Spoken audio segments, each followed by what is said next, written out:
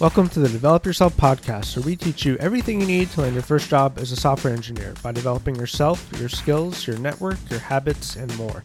I'm one of your co-hosts, Peter Elbaum, and today we're talking about a subject that we've discussed a little bit before on the podcast in an interview format, but it's something that I wanted to dive a little bit more deeper into today, and that's because it's something I've been thinking about a lot as I've been building a few new projects, and that is, what is the value of vanilla JavaScript to a modern software developer? And so today we're going to talk about what the value is in general as you're learning as a foundation, and what the value of it is in this modern context in which we find ourselves, where we have front-end web apps and frameworks that help us do really advanced things. So without further ado, let's go ahead and dive in. All right, let's talk and think about first, what's the value of vanilla JavaScript when you're first learning? And this is kind of related to a question that people sometimes have, and that is, could I just start out learning React? Like, why do I have to learn vanilla JavaScript? Why do I have to learn about the DOM? And the answer to that question is that you need to have a more fundamental understanding of what's happening when you're writing JavaScript than learning React right off the bat will provide you. Because React is basically just a layer over the things that you would have to do by hand, but it's good to learn by doing those things by hand at first. Things like adding event listeners and manipulating the DOM and adding chunks of markup to the DOM. Those are all things that a framework makes easy, but it's good for you to know how to do, even if you don't necessarily do it, because then you have a better understanding not only of what React is helping you do, for example, or any other front-end framework, but it also allows you a window into the problems that React is solving. And just FYI, so we're on the same page, the main problem that front-end frameworks solve is keeping your data in sync with your UI. So if you've written React or anything similar, you know that most of the screen that you're seeing, most of the UI, is backed by some kind of data, whether or not we're talking about a blog, for example. There's a list of blog posts, and each element in that list is backed by basically an element that's in an array of JSON. And so keeping those things up to date as changes happen is the main challenge that React helps you overcome. And that is exactly the kind of thing that if you didn't have React, you'd have to do by hand with vanilla JavaScript. And that's exactly the kind of thing that if you've tried to do it by hand with vanilla JavaScript, you have a much greater appreciation of what React is actually doing under the hood and helping you with.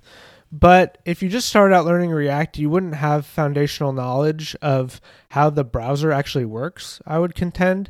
And the general principle here is the further you can go, the better. Now, there's a level at which it's probably not helpful anymore, so you can start from vanilla JavaScript. From there, you can go to C, and then down into assembly, and then computer language. We don't necessarily need to go as deep as possible, all the way down to binary, but my point in general is, the deeper you can go, the better it's going to be for your understanding. So the principle here is not necessarily to go as deep as you possibly can all the time, but don't shy away from that. And if you really want to have a firm understanding of how things work under the hood, it's necessary to get under the hood. So that's kind of the big first main point as it pertains to vanilla JavaScript. Okay, so we talked about the value of vanilla JavaScript when you're learning.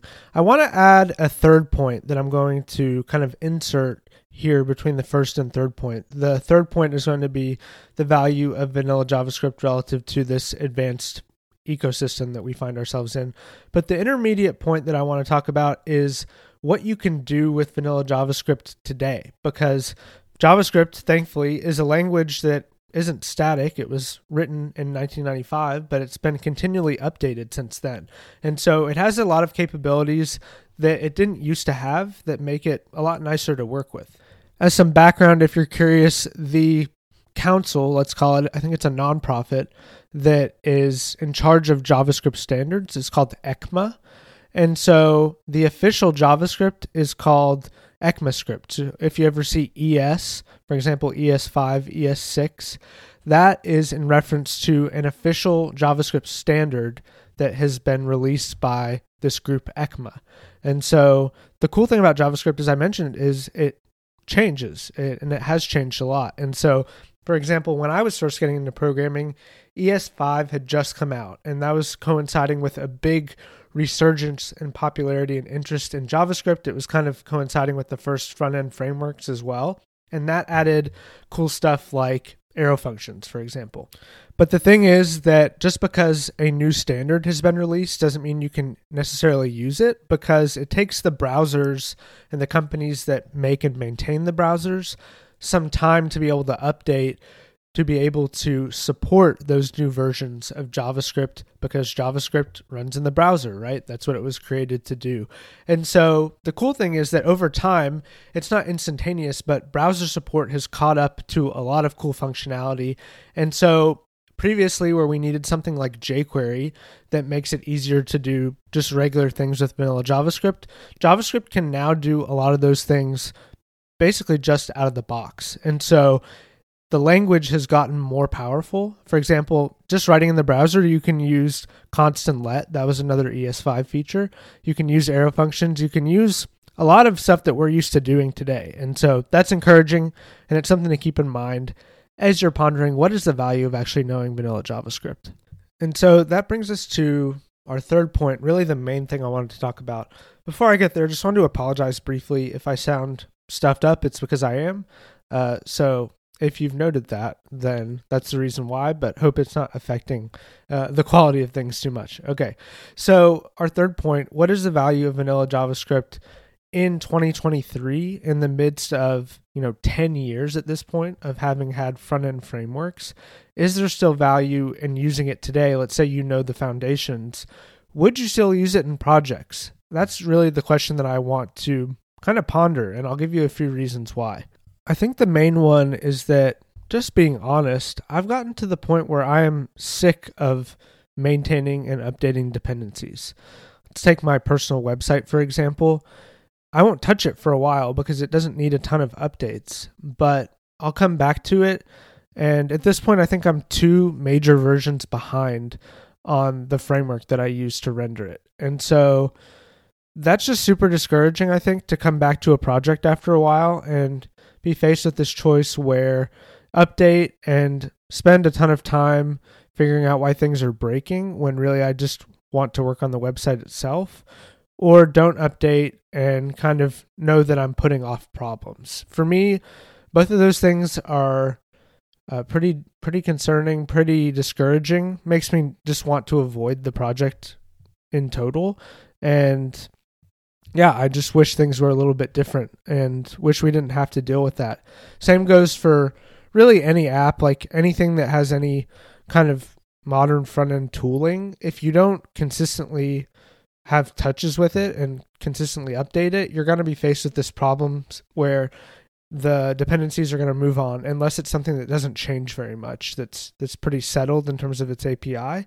And so you're faced with this choice where it's like, use modern tooling, but essentially face breaking changes if you don't have the attention to consistently spend, or don't get front-end tooling and modern stuff and kind of avoid the dependency problem. So this is the main thing that I'm thinking about at the moment, and I find it to be very discouraging.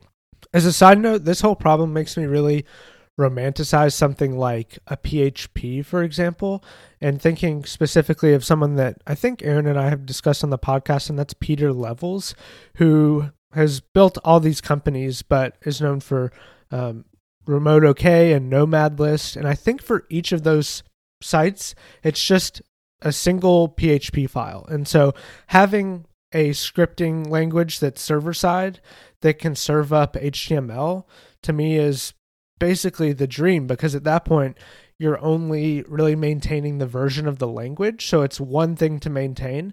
And languages that have standard libraries, I think, are a lot more inclined to be able to support this kind of development. So like, for example, a Go or a PHP that have a standard library, JavaScript doesn't really have that concept as much, and so it's a little bit harder. But I love this idea of, I just have the programming language and it comes batteries included with almost everything I can need, and I just use that thing. That idea is becoming more and more romantic to me, given the challenges that I just talked about as far as dependencies go. And so all that to say, what is the value of vanilla JavaScript today. I think the value of vanilla JavaScript today, given how it's improving and given the challenges of maintaining dependencies and dealing with the increasing complexity of front-end development, is that it provides a simpler path and a different option for you. Essentially, what I'm looking to do moving forward is to write primarily server-side applications that render up very simple templates. And I don't know quite how I'm going to do this yet, whether with a Preact, which is kind of like a React that you can drop in via a CDN link and use it that way, or something else. I know there are more minimal front-end frameworks out there like Alpine, but what I really want to be doing is to be focusing on the logic and not be focusing on keeping dependencies up to date. And so that's really the goal from here on out. And I think vanilla JavaScript is going to be a great help in helping me accomplish that, basically. And I know there are developers out there who will decry this, who may get some comments, and that's fine, of saying like, this is the way of the world. I know at some point I read a comment from one of the people who was on the Webpack core team, basically saying that like anybody who complained about the pace of JavaScript innovation was essentially weak and going to be left in the dust. And I don't know, maybe there's a little bit of truth to that if you're not willing to learn new things, but I think where I'm at is that I am willing to make some trade-offs and choose simplicity. And this is something that is super interesting because we've talked a little bit about this on the podcast when we had Chris Ferdinandi, who's basically his whole thing online is teaching vanilla JavaScript. And I think it's partly for the reasons that I mentioned. And I think he had the realizations that I'm having probably a lot earlier than I did, where he has this very simple stack that he uses for all his websites and he teaches people how to do the same. And I think there's just something great about that. And obviously there's going to be, more and more innovations in web development, and that's good. And I welcome those. But kind of the long story short is I'm sick of dependencies and I'm looking for a simpler way. And thanks to the fact that JavaScript is continually updating, I think there's a way to do that. And I'm excited about that. All right, that's what I've got for you for today. Hope this wasn't too rambly. Hope you got something out of this. A few quick plugs before I go. Shameless plugs. Parsity is at parsity.io. My YouTube channel is at youtube.com/Peter Elbaum. Parsity also has a free cohort-based 30-day JavaScript course called Dev30, and that's at dev30.xyz. I almost said JavaScript 30. That is a Wes Bos course, which is also based on vanilla JavaScript and very cool. I'm actually going through it right now just to keep my skills sharp, so I'd recommend that. And lastly, if you're interested in automation services for your small business, you can go to slaptask.com and message me on LinkedIn. Thanks so much for being with us, and we'll see you in the next one.